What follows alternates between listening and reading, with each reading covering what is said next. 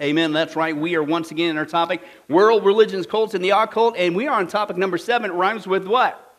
Roman Catholicism. You guys are so right. And we're going to do a little bit of recap because that's just what we do. And we've already seen, based on the facts, not my personal opinion, this is just dealing with the facts that are out there. Anybody can search it out yourself, that Roman Catholicism is a pseudo, i.e. a fake, false Christian group. Number 2, they are a cult. They fit both definitions, secular and biblical definitions. Number 3, they are certainly demonic, devilish, John chapter 8. Those who disagreed with Jesus, who is the truth, and that's what we share, the truth of who? Jesus. How did they react? They didn't just disagree with him. They didn't just say that he was demonic. They actually said, we're going to kill you. And Jesus called him on the carpet. And we saw that even Roman Catholicism is guilty of that devilish behavior with the Inquisitions, which, by the way, did not stop. They are still in effect today. They just changed the terminology. Now, we've been seeing the last couple times, well, where in the world is all this leading to? What's the relevant aspect today? Well, it's leading to the last days Antichrist kingdom, riding the woman of the beast, the one world religion harlot system. And I think that Catholicism certainly has something to play in that aspect there. Now, we saw so far, in order for that passage to come to pass, Revelation 17, the first time a couple weeks ago, we read the whole chapter in this context there. We saw there's 5 things that need to happen if we're getting close, okay? These are events that take place during the 7-year tribulation. We're not going to be there. You want to be excited? Yeah, all 5 of you, praise God. Yeah, we're going to be gone, the rapture of the church prior to that. So what's the point? Because you'll hear Christians say, I don't need to study Bible prophecy. That's stuff that doesn't affect. Yeah, well, here's the point. If these are the events that take place during the 7-year tribulation, and we're seeing all the major chess pieces, if you will, and the platforms and the machinery all being put into play to fulfill this during the 7-year tribulation, we don't know the day nor the hour, but then therefore, how much closer is the rapture of the church, which takes place prior? Right? It should spur on some urgency, get rid of any procrastination, laziness, and frankly, get us excited. Because if you love him, you long for his appearing. Amen? Okay, don't get bogged down with this wicked world system. But we saw in that passage, Revelation 17, you're going to have to see some things come to pass. Number 1, you're going to need a religious figure who seduces and intoxicates the whole world into creating a one-world religious system. Number 2, last week we saw the pluralism figure, i.e. the ecumenical movement, who is seducing the people, and it's a movement that, it's one thing for a religious figure to say, hey, come on, let's join into this one-world religion movement, blah, blah, blah. But doesn't mean people have to fall for it. Well, that's what's happening right now. People are falling for it. And we saw there it was not just the world, not just the government, not just being promoted in the media and the school system, but even in the church. That we're seeing major, mega, unfortunate signs that they're backing into the arms of Rome, ecumenical, all religions. Let's all come together as one. Now, tonight, hopefully we can finish it up. We're going to see there's also a push for a woman figure. There's going to be an Antichrist figure, and we're going to see some proof of that, believe it or not, and an authority figure. Because, again, it says she is drunk with the blood of the saints, okay? And so, wait a second. It's one thing for you to say, hey, you need to listen to us and follow this. Right? Drunk with the blood means they are martyred, they are killed, right? And so you're going to have some sort of authority on a global scale, right, to punish those who would dare resist your system, okay? So hopefully we can get that far tonight. But let's take a look now at number 3, the woman figure, okay? Revelation 17 is very clear. You're dealing with some sort of woman figure that represents this one world religious system, Babylon the harlot, who rides the Antichrist, the beast, okay, the one world government. They work together, but she, in the beginning, okay, God, as we saw before, he gives the Antichrist the ability to take her out as judgment from God, okay, but in the beginning, she's riding him. She's riding the government, so she's controlling in the beginning anyway, okay? But let's take a look at that passage again, Revelation 17, and let's take a look. Is it really a woman figure, right? And what could that woman figure be? And what does that woman figure represent? Revelation 17 and verses 1 through 6, I believe. And let's take a look at that. And when you get there, say moo. Oh, that sounded nice. That's awesome. Man, I just about cried the other day. Somebody says, you turn there, I'm buying you time. That's a little technique, in case you're wondering. Right? Oh, and if you're having trouble, just find the dictionary and take a left.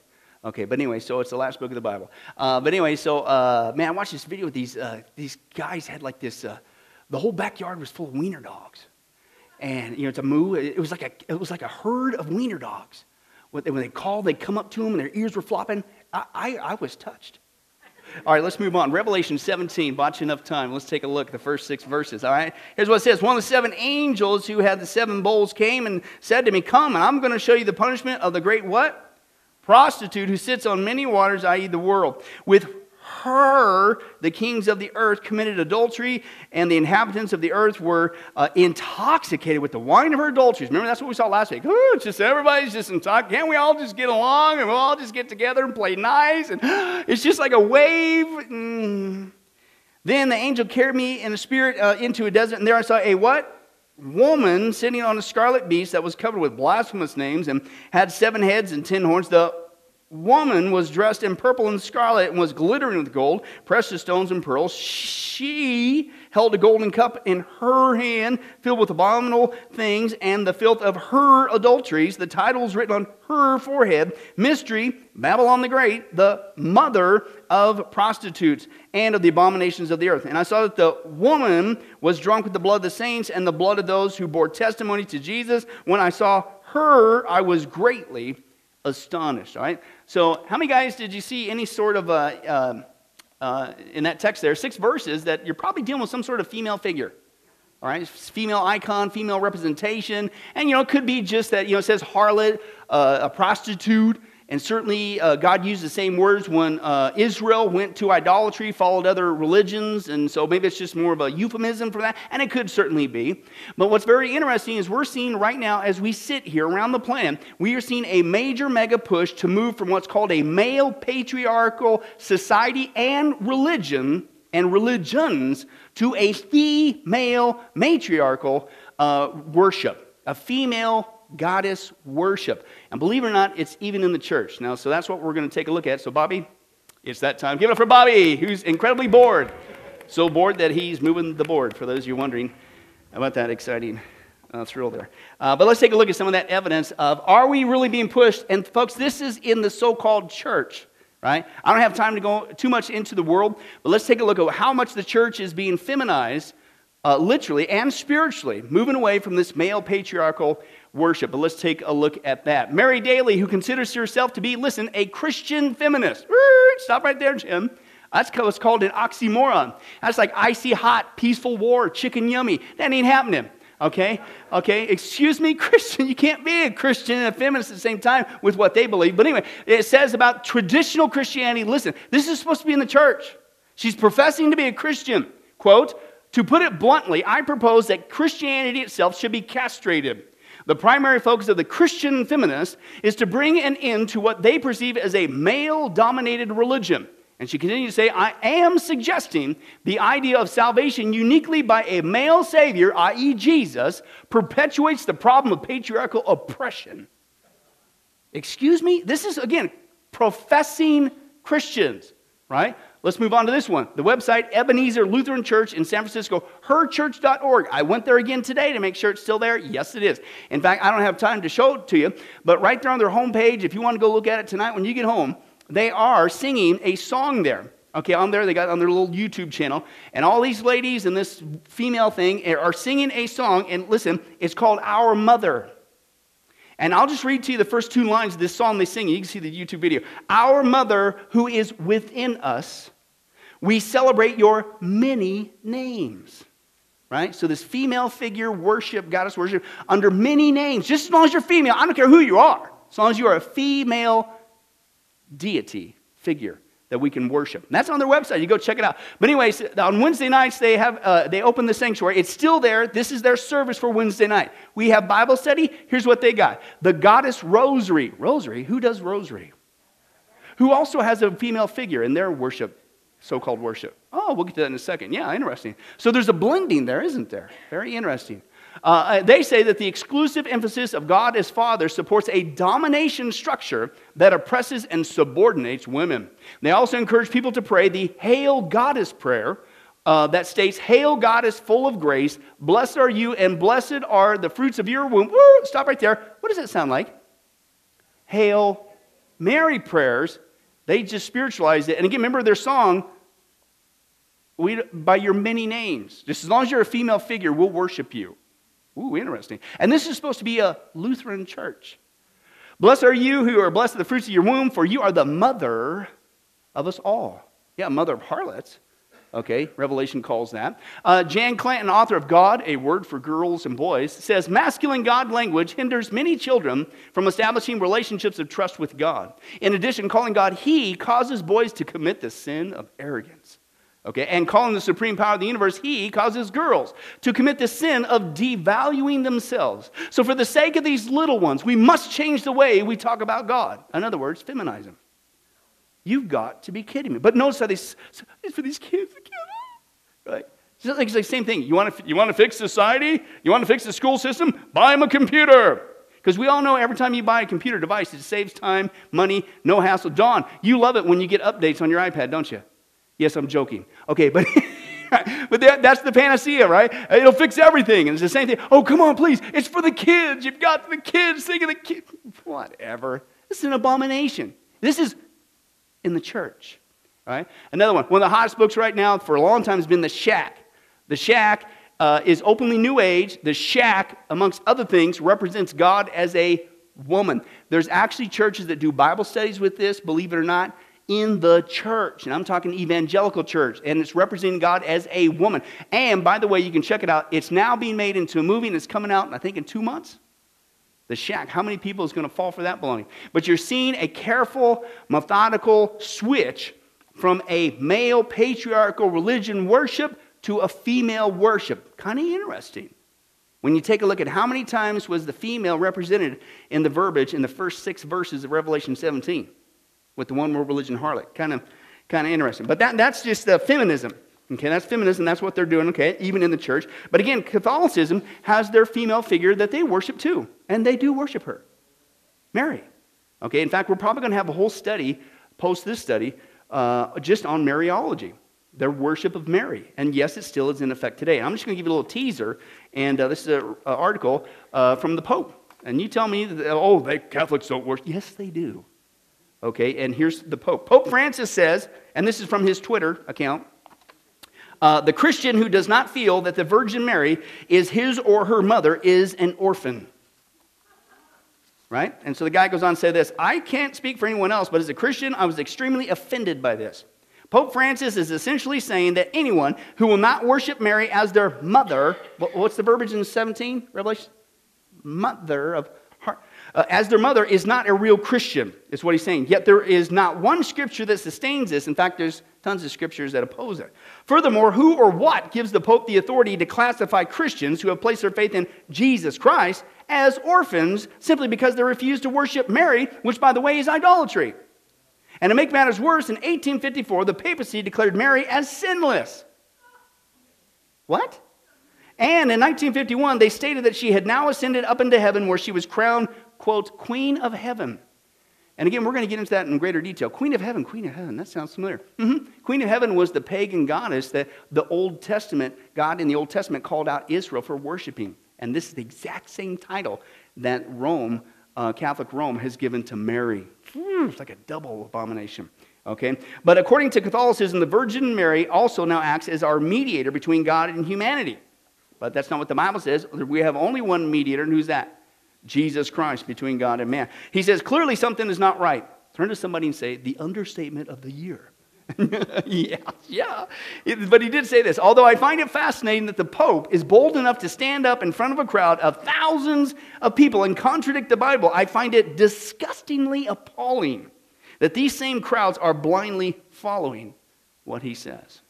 The Bible says that all Christians who receive Jesus as their Lord and Savior and are led by the Spirit of God are now sons of God, despite what Pope Francis or anyone else can say. Talk about, he says, dictatorial. As Christians, it's important that we study God's Word for ourselves. The Scriptures tell us, all Christians, that they should study the Word of God, show ourselves approved. Okay? Catholicism, listen, he says, is a deeply deceptive religion that disguises itself as Christianity, but slowly eases its followers into idolatry and the worship of pagan gods.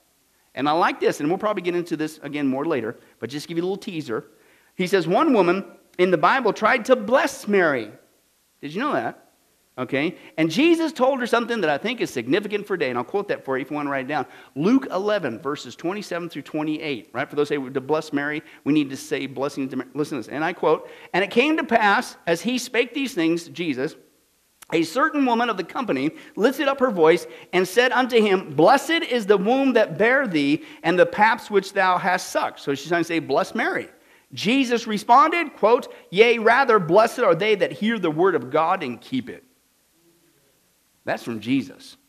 Okay? Mary, great godly woman, what a privilege. But she admitted even herself in Luke, the Gospel of Luke, that God, her Savior, she was not sinless. She needed a Savior just like the rest of us. And she was just that chosen vessel. Okay? And when she was not sinless, and she didn't get assumed up into heaven, it's just crazy, okay? But that's part of the pagan worship that has been blended with that. But we're seeing that movement. Now again, so what do we see? Feminism, it's even coming in the church with this female worship deity, switch away from that nasty male stuff. And then Catholicism, they've already got it going for, centuries with the worship of Mary, right? But we also have, remember, let's back up a little bit to our Hinduism and Buddhist study, right? You got the yin-yang principle, remember that? Male-female dualities, right? That's where you get, even in our verbiage, we say you need to get in touch with your feminine side. I mean, you guys heard that. That's this yin-yang. No, I don't. Okay, that's a lie. Guys are guys, girls are girls, man. There ain't no whatever. Okay, but that's where it comes from. Hinduism, they worship the goddess Shiva, right? So there's a female element in there. Environmentalism. Boy, is that rampant today, especially with the youngs and millennials on down and stuff like nature. Man, they're just, if you don't recycle, I don't want to go into that. We already dealt with that. But it's just like, but that's Mother Earth. That's old-fashioned pagan Gaia worship. That's coming back like a flood. That's being promoted everywhere. So that's a female deity, Mother Earth, not Father God. They don't talk about Father God when it comes to insurance claims. That's an act of God, right? And they don't want to pay, right? Yeah, but everything else is Mother Earth, right? Okay. Wicca, witchcraft, they have their goddesses that they worship as well. In fact, the European Union, believe it or not, the European Union, Mr. Tozier brought this out in the Revelation study before, but the European Union, remember the Antichrist, revived Roman Empire coming out, one world government. European Union, believe it or not, remember, she's the woman, the harlot who rides the beast, the Antichrist system, the one world government system, right? So a woman riding some sort of an Antichrist figure, a beast figure. This is like, you think, oh, you're making this up. No, I'm not. They've chosen their new symbol. Let's just take a look and see if you recognize. This is the European Union, right? Something strange is coming down the pike. Look at all these different pictures, okay? Every single one of them. This is on their coinage, right? Over here, a couple different examples. Even on their cards, right? Even outside their buildings, structures, their government buildings, even on their magazines. It's not a guy driving a hot rod car. It's not a kid on a scooter. Every single one of them, it's a woman on a beast. It's almost like somebody's following a script or something. This is going on right now in our world, folks. In fact, listen to this. Europe for all. You tell me if they're not planning on not just grabbing the nations together, it's the religions. It's Europe for all. We can all share the same star, Europe for all. And what's the star made up of? All the symbols of all the different religions on the planet. Okay? This is what's going on in the revived Roman Empire, if you will. And so that's taken. So you take a look at Revelation 17. We've already seen there's a religious figure. Again, as we said before, hey, if the Pope ain't the false prophet, he's working real hard to get in the job. So you have this political figure that's going around, and he's wanting to grab all that, working with the Vatican, okay? And that. Then what we saw last time, there's already people, even in the church, that are intoxicated with this. All religion, let's all work together and hold hands together and help each other. Right? And now you got this female figure, and this female figure already being, wow. But we got two more to go, all right? The Antichrist figure, let's take a look at that, right? Because it's a woman that rides the beast, okay? Which, of course, easy, nobody I don't think would disagree with that. That's the Antichrist. Right? It's clearly the Antichrist. So you need a female deity. You have to have an Antichrist for her to work with. Again, she's going to be riding on him until God allows him, the Antichrist, to destroy her. That's what you read in Revelation 18, the destruction of her via the Antichrist. But again, as we saw before, the Antichrist, who's he? He is a political figure who arises on the scene, okay, that the world gets swayed up into with his false utopia and stuff of that nature, and that she's going to be working with. Okay, but you literally see that in halfway into the 7-year tribulation, Daniel 9 talks about this, Matthew 24, Jesus talks about this, Paul talks about that. Halfway into the 7-year tribulation, there's this event called the abomination of desolation. What's that? That's defined by the scripture as the Antichrist goes up into the temple, or the Jewish people wanting to rebuild a temple. He goes up into that temple halfway into the 7-year tribulation, the final week of Daniel's 70th week prophecy. He goes up there and he declares himself to be God. And then, boy, it's downhill from there. I mean, it wasn't going good anyway in the first half, okay, but it's really bad now, right? And so he's this political figure that people end up worshiping him literally as a god, right? And so to me, that's the question. I mean, nobody's going to worship a guy as literally a god. I mean, that's pretty strange. Well, no, not if you think about it, right? Let's go back to environmentalism. Environmentalism, what's the belief? Pantheism. All is God. And that could be a person, it could be a flea, it could be a tree. That's why whales have apparently just as much right to exist than a baby in a womb. And frankly, they care more for the whale than the baby in the womb. And that's why it's all twisted, because we're all... Hinduism, what's that teach we saw before? Right? All is God, that we're all part of the God consciousness, and we just need to... New Age, what's New Age teach? That we're all gods, right? Even in the church, we saw those folks, Frederick Price and Kenneth Copeland and Ken Hagin and all those other guys and Morris Cirillo. What do they say? What are they teaching? What's the false teaching? We're little gods. That's even in the church. Witchcraft, right? Wicca. They even teach that gods and goddesses. So, and worship, and on it goes. New Agers, right? I already mentioned. But also with these supposed visions of the Virgin Mary, even in Catholicism. What's one of the messages from this demonic entity? This familiar spirit, we already dealt with that. One of the messages is that we're all God. We're divinity within. We need to... These supposed channel messages from space aliens. Of all things for them to say. They not only say we need to submit to a one-world ruler under a one-world government and let somebody take over the planet, so they're supporting the Antichrist kingdom. They also say, as we saw before, that Lucifer's a good guy, okay? But they're saying that we're gods, and we need to acknowledge that, and that's the cosmic consciousness that we need to evolve to in order to help save the planet. So you're seeing a multitude of people out there who are already being prepped to think that a person can become a god. Now, I said all that to get to this. Now, that's one thing to say that. That's one thing to put it out there, a false path for people to believe in. It's another thing for them to do it. And specifically do it to a political figure. Do we see any political figure on the planet? I'm not saying this person is the Antichrist necessarily, but do we see any evidence of political figures, world figures, literally being worshipped as a god? And people are serious about it. Yes, we are. Now, in the past, we've seen some of that, if you will, worship with like Stalin or Mao Zedong. You know, some of the communist nations, those people get, you know, they got these giant pictures and these giant statues and people. It won't happen today, will it? Yeah, you know where I'm going. That was a long sarcasm drawn out, wasn't it, Bobby? But I had to do it for the sake of the effect. Okay, yeah, it is. And of course, you guys know who I'm talking about. It rhymes with Obama.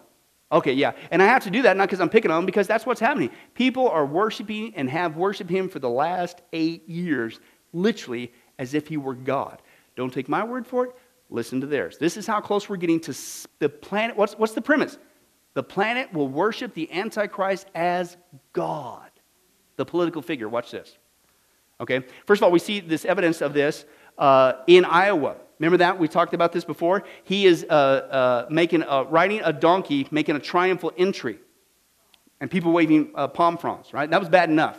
Okay. It gets worse. This artist actually painted this in a Christ-like pose of Barack Obama, and it was supposed to be unveiled, but it caused such a ruckus that I don't think they did that actual ceremony, but it's still out there. That was an actual painting. Folks, that's blasphemous. Okay? I don't care who it is. Newsweek, the media, of course, as we know, has always been pandering to him. Okay? On the top, the second coming? Do you think that was arbitrarily? What do we come up with? What phrase do we use? No, that's deliberate verbiage. Oh, and by the way, what's it say at the top?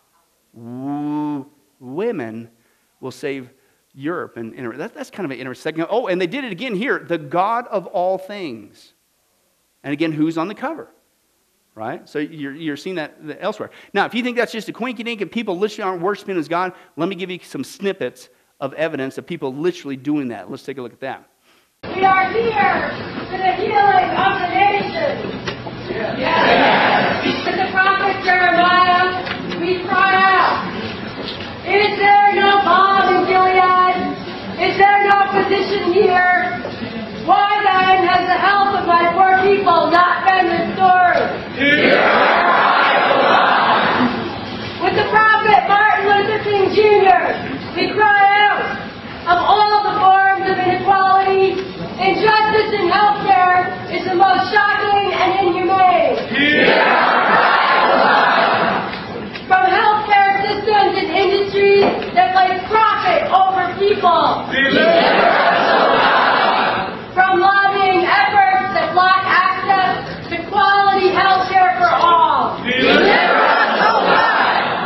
pledge.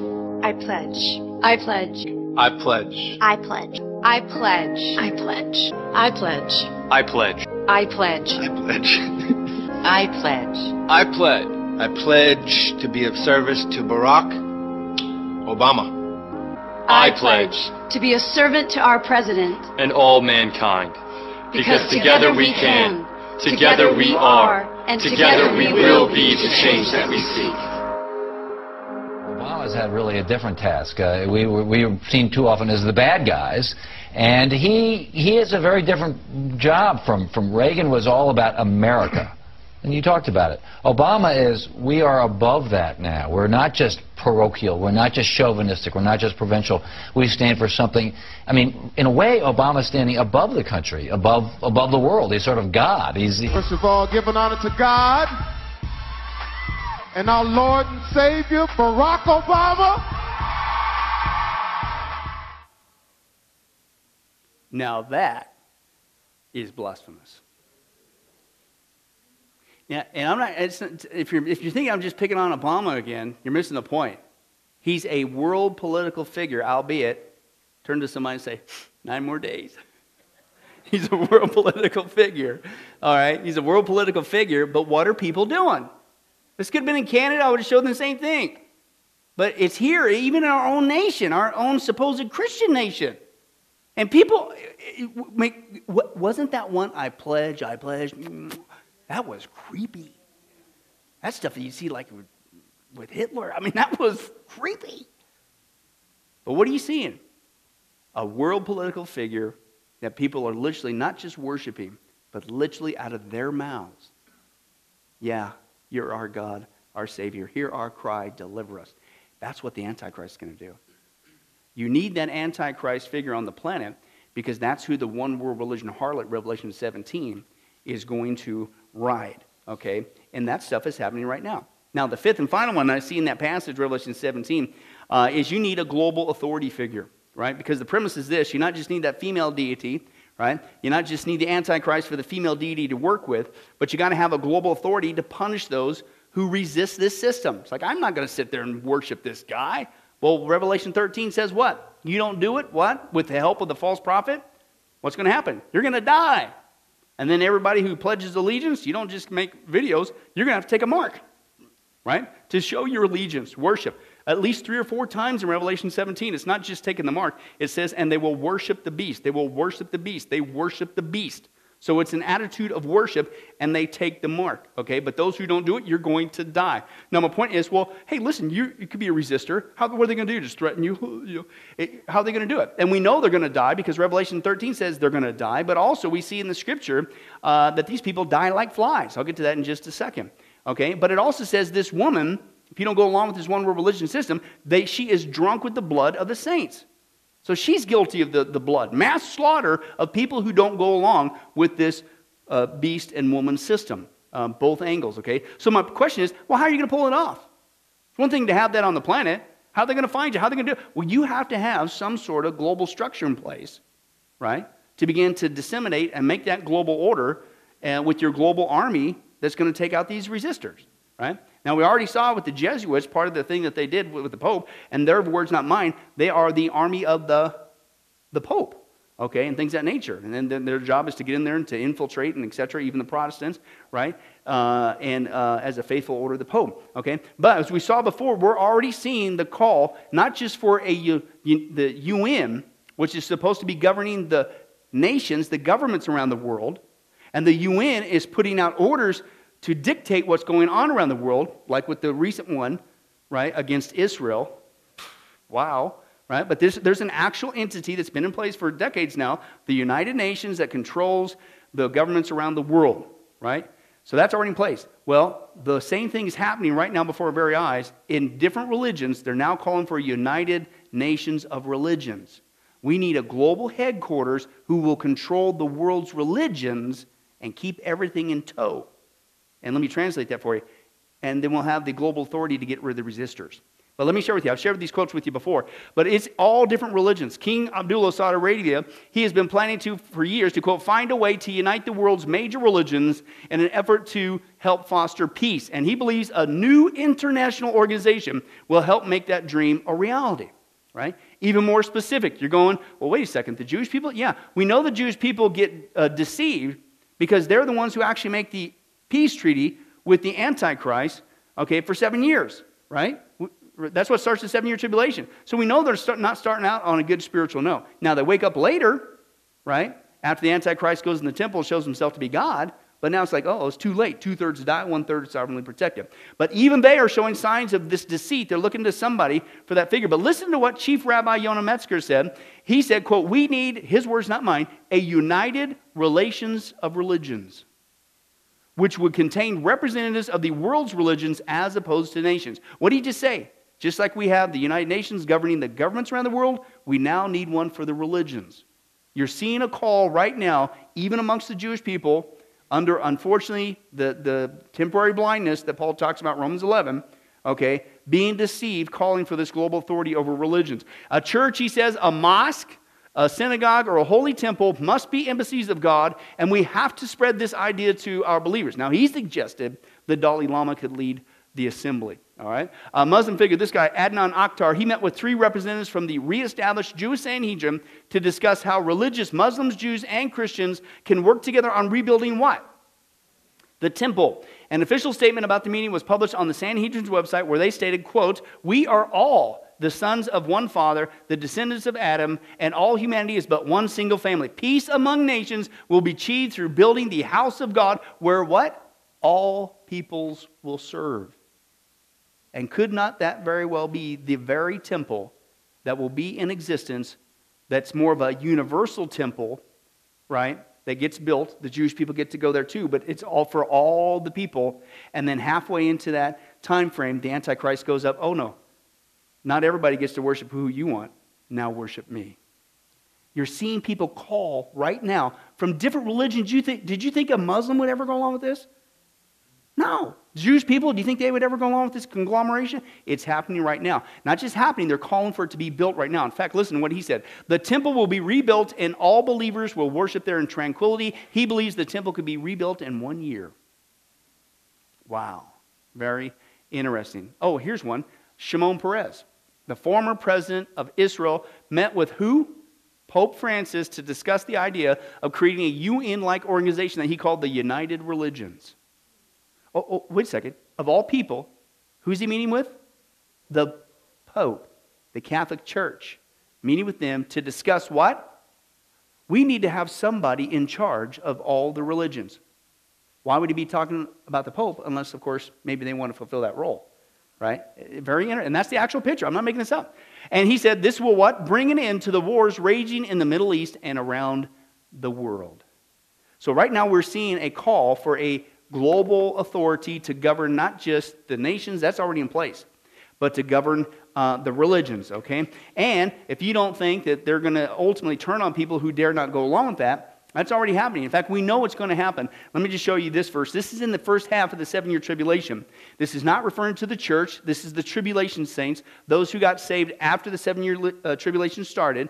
But listen to what is happening to those people. Revelation 6, 9 through 11. When he opened the 5th seal, I saw under the altar of the souls those who had been slain because of what?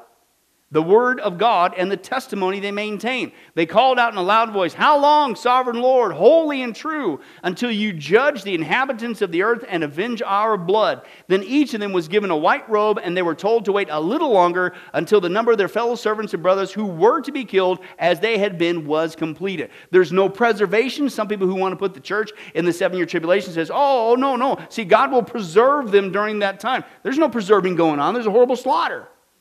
Right? And the whole 7-year tribulation is full of God's wrath. And the Bible is extremely clear that Christians, through Jesus Christ, we are not appointed unto, we are saved, and we are rescued from God's wrath. And that includes the whole 7-year tribulation. These are people who got saved afterwards. We know people can get saved during the 7-year tribulation. We see that the gospel still goes forth. We see that certainly with the 144,000 male Jewish evangelists. And then right after it mentions them in Revelation 7, it mentions all the people getting saved. There is going to be people getting saved. We got the 2 witnesses. We also have the angel that flies and declares the eternal gospel. So God's mercy is still in the midst of his judgment. The point is, get saved now. Get saved now, because these people are going to be slaughtered like flies, who, Revelation tells us, the one world religion is going to be drunk with their blood. Number 2, the Antichrist, you don't worship him, you're going to die too. And you have to take the mark. You don't, you're going to die. Horrible, horrible, horrible. Revelation also tells us that people have their heads chopped out. It's not going to be good. You need to get saved now if you're not saved. All right? And that's the point of the passage. Now, you were seeing signs also that is already going to be. Notice is because they maintained the testimony and they kept the word of God. Right? That's why they were killed. Well, folks, we're, I believe, seeing signs of that happening already. That it's not just that we, for a long time, society's disagreed with us. Right? But now, what's happening with the verbiage and even with the legal rulings is that it's not enough to disagree with our belief. Okay, even moral beliefs, they are saying that we are guilty of a hate crime. Step 1. Step 2, that's gone on for now 20 years, okay, and now they're saying we need to round up and take care of those hate crime folks. Now they're doing that on 2 issues, and I think this is all part of getting our world prepped to specifically not just disagree, but now go to that next stage, get rid of the resistors. Okay, get rid of those who maintain the Word of God. Okay? And it's on a moral issue and it's on a spiritual issue. Here's what they're doing. You need to pay attention. And again, we're not in the 7-year tribulation. We're not going there as the church today. But we're seeing these events lead up to a global slaughter of those who hold to the Word of God. Number 1 is the homosexual issue. The homosexual issue used to be, well, they disagree, whatever. Now, because of the court system, Europe's further along, but we are hard on their heels. Right? You're seeing that it is not just a hate crime, but people are losing their businesses. It's not just even being fined. People are being ostracized. People are not allowed to go into universities. They take away your degrees. In certain areas in the military, you cannot serve. And things of that nature, all because of the moral issue. That you're guilty of a hate crime, you will be punished. And the second thing that is what I call a spiritual issue. That's the moral issue. That's excuse number 1 to round up the resistors. Right now as we sit here. Number 2 is the spiritual issue, and that is the ecumenical. If you and I dare disagree that all religions are basically the same, why do you think we're doing this study? All the religions are basically the same, and we need to all just learn to get along, and we need to stop saying that our way is the only way, which we have to because that's what Jesus said. But what that's called is now being called also the same verbiage on the moral issue, the homosexual issue. Now that attitude is being called, you're an exclusivist, and that too is now being called a hate crime. Right? In fact, there's a pastor, I think it's in Ireland, right? Because he spoke out against Muslims and Islam, that he was jailed, speaking at it in the church, which you think there should be some freedom, but he was jailed because, and it was specifically labeled a hate crime. Speaking out that Jesus is the only way and that Islam is a false path that leads people to hell. This is happening right now. So to me, these are birth pains. These are signs that we're getting close to the excuses that a global entity will use to round up those who maintain God's testimony.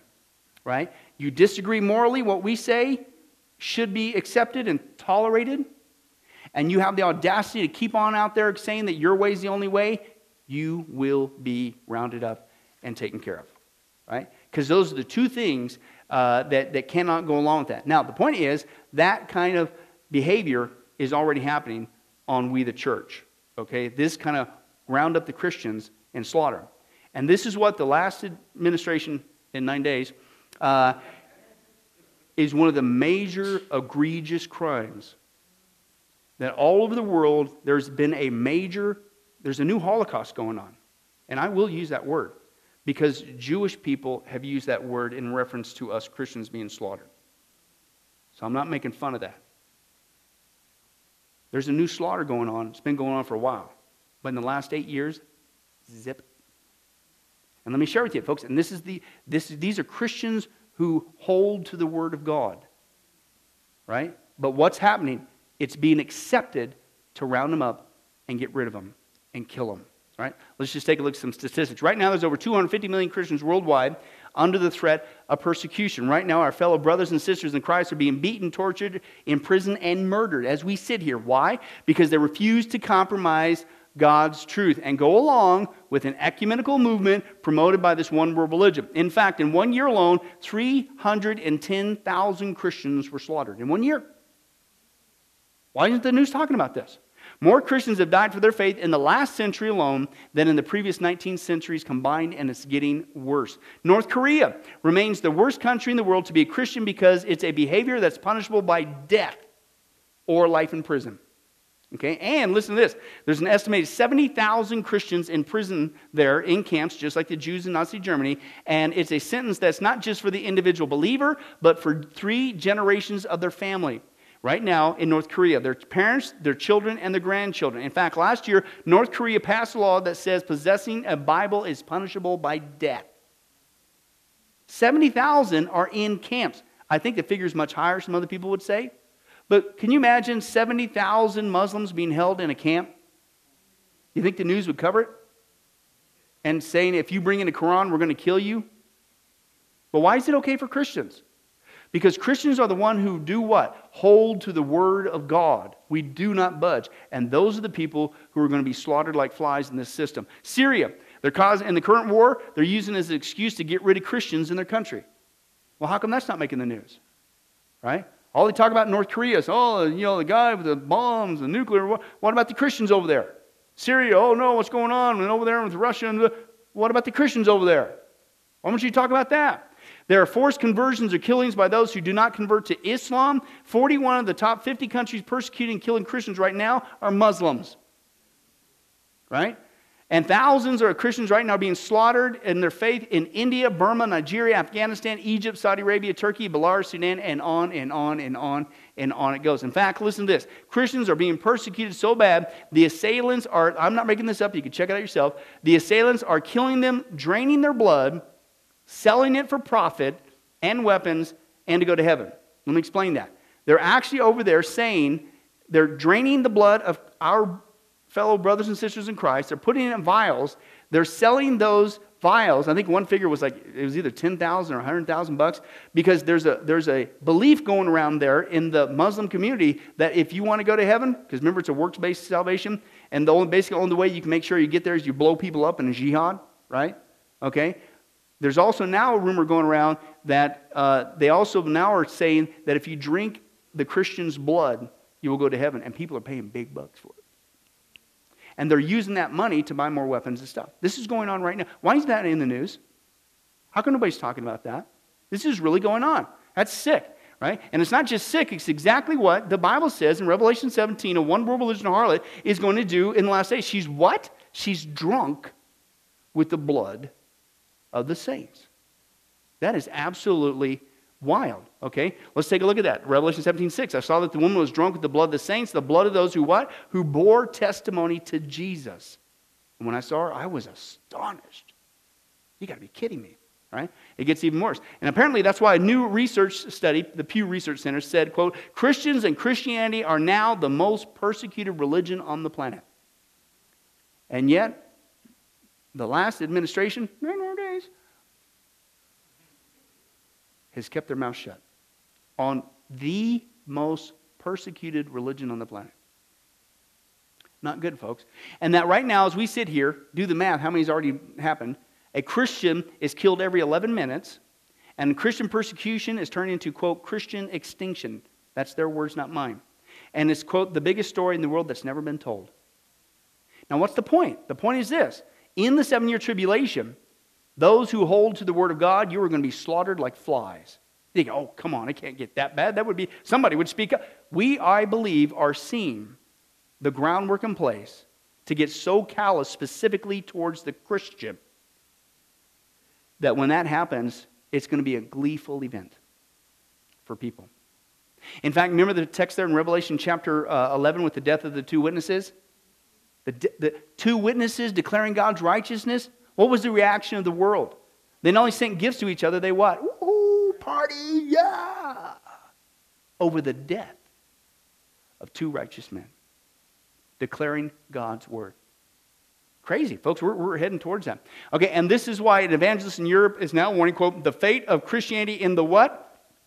U.S. is not far from what's happened in Christianity in Europe. And he cites, here's the reason why. Tell me this isn't happening. He says it's because the church is sleeping and dying out in America. Right? Oh, come on. Are you serious? You guys talk about, what time's the game start? You going there? Is the economy going to switch around? How about that economy? Right?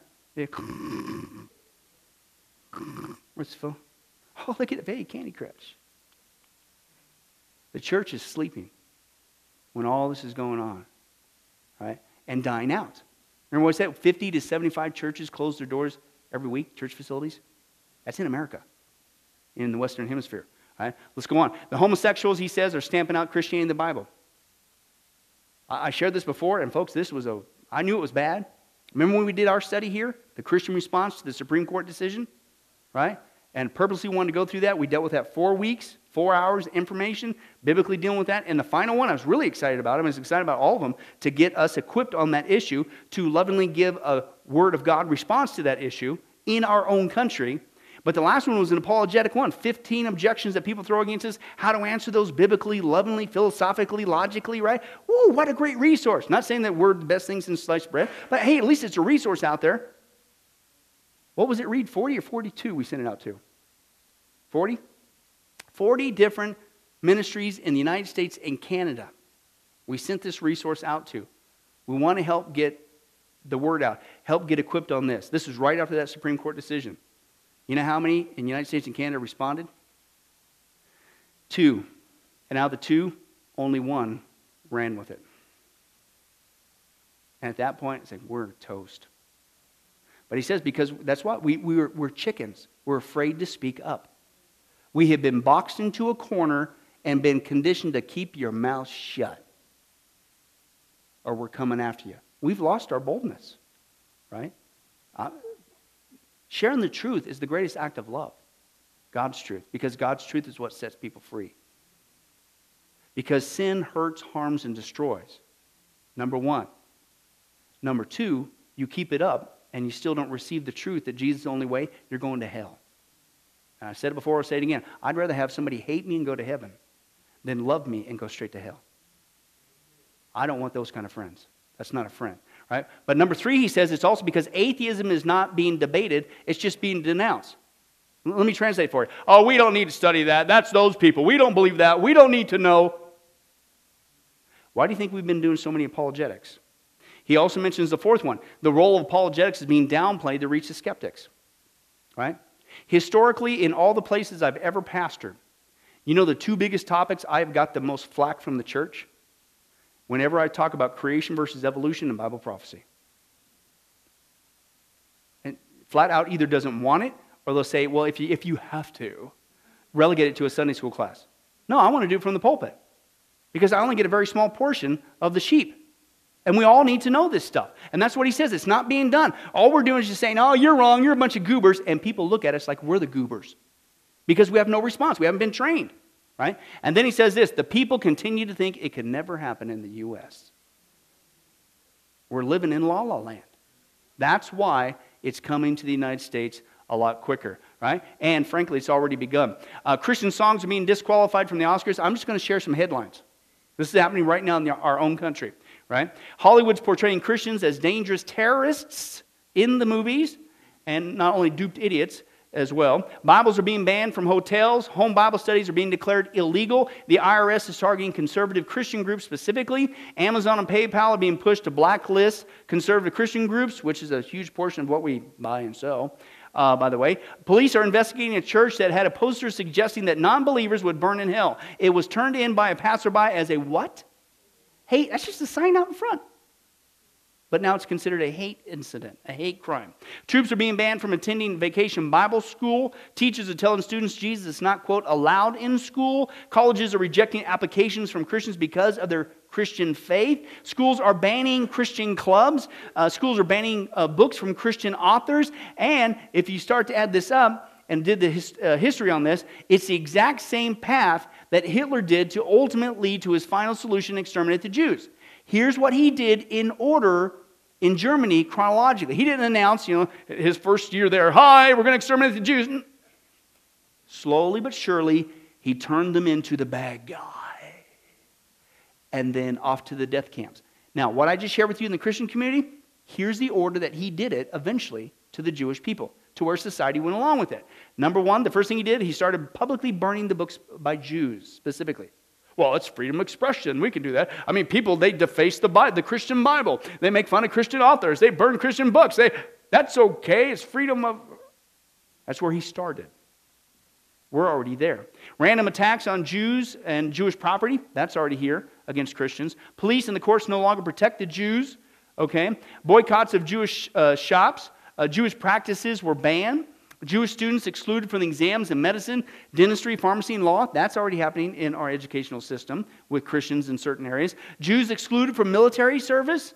Laws deny Jews many basic civil rights. Jews no longer allowed to vote and lose German citizenship. Jews banned from parks, restaurants, and swimming pools. Jews banned from communication devices and transportation. Special identity cards were then issued to the Jews, and then they were rounded up and arrested. All schools were closed to Jewish children, and then they were sent off to the death camps. Where are we in that order? Not that far off, folks.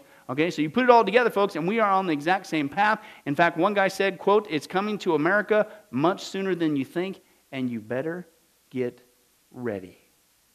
We'll watch this. The church in America is going to suffer so terribly. And we laugh now, but they will come after us. They will come after our children. They will close the net around us while we are playing soccer mom and soccer dad, while we are arguing over so many little things and mesmerized by so many trinkets. The net even now is closing around you and your children and your grandchildren, and it does not cause you to fear. You will be isolated from society, as has already happened. Anyone who tries to run for office who actually believes the Bible will be considered a lunatic until finally we are silenced. We will be called things that we're not and persecuted not for being followers of Christ, but for being radical fundamentalists who do not know the true way of Christ, which of course is love and tolerance. You'll go down as the greatest bigots and haters of mankind in history. They've already come after your children, and for most of you, they got them. They got them through the public schools and indoctrination, and the university and indoctrination, and then you wonder why your children come out not serving the Lord. It's because you fed them right into the devil's mouth. So little by little the net is closing around, and then it's not little by little. Look how fast things are going downhill just in a matter of weeks. Matter of weeks. But at the same time, know this. Persecution is always meant for evil, but God always means it for good. And is it not better to suffer in this life, to have an extra weight of glory in heaven? You must settle this in your mind. This is the one thing I want to say over and over. Do not believe. Down through history, you have a wrong idea of martyrdom and persecution. You think that these men were persecuted and martyred for their sincere faith in Jesus Christ. That was the real reason, but no one heard that publicly. They were martyred, and they were persecuted as enemies of the state, as child molesters, as bigots, as narrow-minded, stupid people who had fallen for a ruse and can contribute nothing to society. Your suffering will not be noble. So your mind must be filled with the Word of God when all people persecute you and turn on you. And the Spirit of God in common grace pulls back, and you see even your children and your grandchildren tossing in the lot that you should die. This is no game. You want revival and awakening, but know this. For the most part, great awakenings have come only preceding great national catastrophes or the persecution of the church. I believe God is bringing a great awakening, but I believe that He is raising up young men who are strong in trust in the providence of God to be able to wade through the hell that's going to break loose on us. And it will be on us before we even recognize it. Unless in God's providence, He is not done. He is not done. Now note, this is not silly talk. Apart from a great awakening, these things are going to come upon you. Be ready to lose your homes, your cars, and everything. In America. Because we've been asleep at the wheel. And we're chickens who've lost our boldness for Christ. To stand for His truth, no matter what people threaten us with. No matter how popular it is. This is not, I love His words, silly talk. This is happening as we sit here. This is why I said after the election, this was on my heart as a Christian, as a pastor. If, in fact, we are being given a reprieve, I don't know. Maybe it's a multi-layered ruse that we're about to figure out. We got snookered. I don't know. But if, in fact, we're being given a reprieve, especially after the last 8 years, 9 more days, it's been the most anti-God, anti-Christian administration in the United States of America in all of American history. That's the facts. So if we're being given, thinking positive, a reprieve, we know it's not going to last forever because this is coming. The Bible's clear. We better not go back to sleep again. We better use this time and use it wisely to speak up and do our best job to hold the line for God's Word and store up as much treasure as we can in heaven. Because one day the hammer's coming down. That's my fear, is that we will go back to sleep. And as the man from Europe said, it's because we've been sleeping is why we're in this mess. And if we fall asleep, if we're given a reprieve, we deserve a double spanking. Let's not go to sleep. Amen? Well, hi, this is Pastor Billy Crone of Sunrise Baptist Church and Get a Life Ministries, and I hope you enjoyed today's study. But in closing, before you go, let me ask you one final question. If you were to die today, are you sure that you go to heaven and not hell? You see, here's the problem. The Bible says that nobody automatically gets to go to heaven, and that's because God is holy and we are not. The Bible says that the wages of our sin or our unholiness or the wrong things that we have done have separated us from God. And the wages of our sin or unholiness means that we deserve to die and receive God's judgment to go to hell and not heaven. In other words, we're disqualified for heaven. And that's because God being holy and us being not, the two cannot mix. So what are we going to do? Well, that's bad enough. The other problem is we don't even want to admit this dilemma, even though God already knows it all. And so out of love, God gave us something called the 10 Commandments to show us that we're really disqualified for heaven. We're not holy. We're not perfect like Him. Let's take a look at just a few of those here today. The Bible says, the 10 Commandments says, you shall not bear false witness. That means lying. How many of you ever told a lie before? Well, those of you who didn't raise your hand, you just did. Okay, let's be honest, folks. Let's not tell another lie. We've all lied. Well, believe it or not, that disqualifies you for heaven. That's how holy God is. He is the truth. He does not lie. And so that makes us a liar. Another of the 10 Commandments says, you shall not steal. Okay? How many of you have ever taken anything without permission? Well, all of our hands should have went up at that one. We've already said we're a bunch of liars. Okay, well, we've all done that. And it doesn't have to be a bank. It could be a pencil in the 3rd grade. That means that we're a thief. Okay?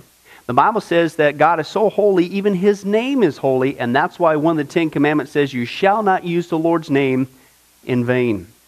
Hey, folks, isn't it ironic how now the blessed name of Jesus Christ, the Bible says there's no other name under heaven by which men might be saved, Jesus Christ, has now become a cuss word? Folks, the Bible says that's the sin of blasphemy. Okay? And folks, let's be honest. We've used God's name in vain before. The Bible also says in the Ten Commandments, you shall not commit adultery. And Jesus takes the standard even higher. He says, listen, it's not just physical adultery. He says, surely I tell you that if you look at another person with lust in your eye, you've committed adultery in your heart. God looks at the heart. One more out of the Ten Commandments says, you shall not murder. And you might say, well, hey, I haven't done that one. Really? The Bible says that the sin of hatred is akin to the sin of murder. You, in other words, in your heart, wish they were dead. You pulled the trigger, if you will, in your own heart. And the Bible says God sees that, and it's just as bad. He knows the mind, He knows the hearts, the thoughts, and the intents that we have. Folks, that's just 5 out of the 10 commandments. How you doing? Not very well. None of us can keep them. They're God's x-ray to show us that we're disqualified. And so when, not if, your time comes, because we're all marching towards the grave at different speeds, you're going to have to stand before God. And you're going to have to say who you really are. He already knows. Hey, God, let me into heaven. I'm a liar. I'm a thief. I'm a blasphemer, adulterer, and a murderer. Folks, the Bible is clear. Such people as these will not inherit the kingdom of heaven. That's the problem. Here's the good news. God so loved the world that He sent His one and only begotten Son, Jesus Christ, that whoever believes in Him, what He did on the cross on our behalf, that we will not perish, we will not go to hell, but He will give us the gift of eternal life. Jesus died on the cross to forgive us of all of our sins. It's something that we don't earn. We can't earn. It's a gift, the Bible calls it, and a gift cannot be earned. He was taking the death penalty in our place. That's what the cross was of the day. And that if we would just ask Jesus Christ to forgive us of our sins and believe that in our heart that God raised Him from the grave, showing that His death is satisfactory to God to forgive us of all of our sins, no matter what we've done, the Bible says we shall be saved. The Apostle Paul says that if we confess with our mouth Jesus is Lord and believe in our heart that God raised Him from the grave, we will be saved. Let me give you a common analogy of what God's doing and what He did for us with Jesus dying on the cross on our behalf. In life, we know that people can be sentenced for a crime to where they're actually on death row. The courtroom scene has completely finished. The gavel has already sounded. They are going to jail, and they're just awaiting their time before they go to the death penalty. As they're sitting there in the jail cell, it's a proven fact they did what they did. Everybody knows it. They're just waiting for that time for their number to come up, so to speak, and walk down that hall and be executed. There's nothing they could do to reverse their crime. No amount of good works in that jail cell can reverse what they've done. It's too late. It's over. But believe it or not, there's one way that people even today can get off a death row. And that's if the one in authority, the governor, if he were to, out of mercy and kindness, nothing that the person did, because they don't earn it and they don't deserve it, and they can't earn it, if he would grant them what's called a pardon, out of the kindness of his heart, he has the authority to grant them a pardon and absolve them completely of their crimes against the state. And did you know that there's actually been people that this has happened to, that the governor, out of mercy, has granted them a pardon as a gift, and they've gone down to the jail cell and handed that person, extended it through the bars, here, I'm granting you a pardon. If you would just receive it, you can go free right now. And did you know that there's actually been people who've said, no, I don't want your pardon. And so what happened is, of their own doing, even though they had a way out, they still had to go to the death penalty. Folks, can I tell you something? That's what God did for us with Jesus dying on the cross. He sent His Son to take the death penalty in our place. God has the authority to grant us through Jesus a complete pardon. And every day that you're still alive, God is extending to you spiritually this pardon. But a pardon does you no good unless you reach out and receive it by faith. Won't you do that today? Won't you call upon the name of Jesus Christ? Ask Him to forgive you of all of your sins, to trust in His work on the cross to pardon us from all of our crimes, our sins against God. God loves you. He wants a relationship with you. But there's only one way to heaven. It's Jesus. There's only one way to get off of death row. It's through the cross of Jesus Christ. Won't you do that right now? Well, this has been Pastor Billy Crone of Sunrise Baptist Church and Get a Life Ministries. And if there's anything that we can do for you, please don't hesitate to contact us. Our number, our information will come up here on the screen shortly. And if there's anything we could do for you, please don't hesitate to let us know. Thank you for joining us. And remember, I hope to see you in heaven. God bless.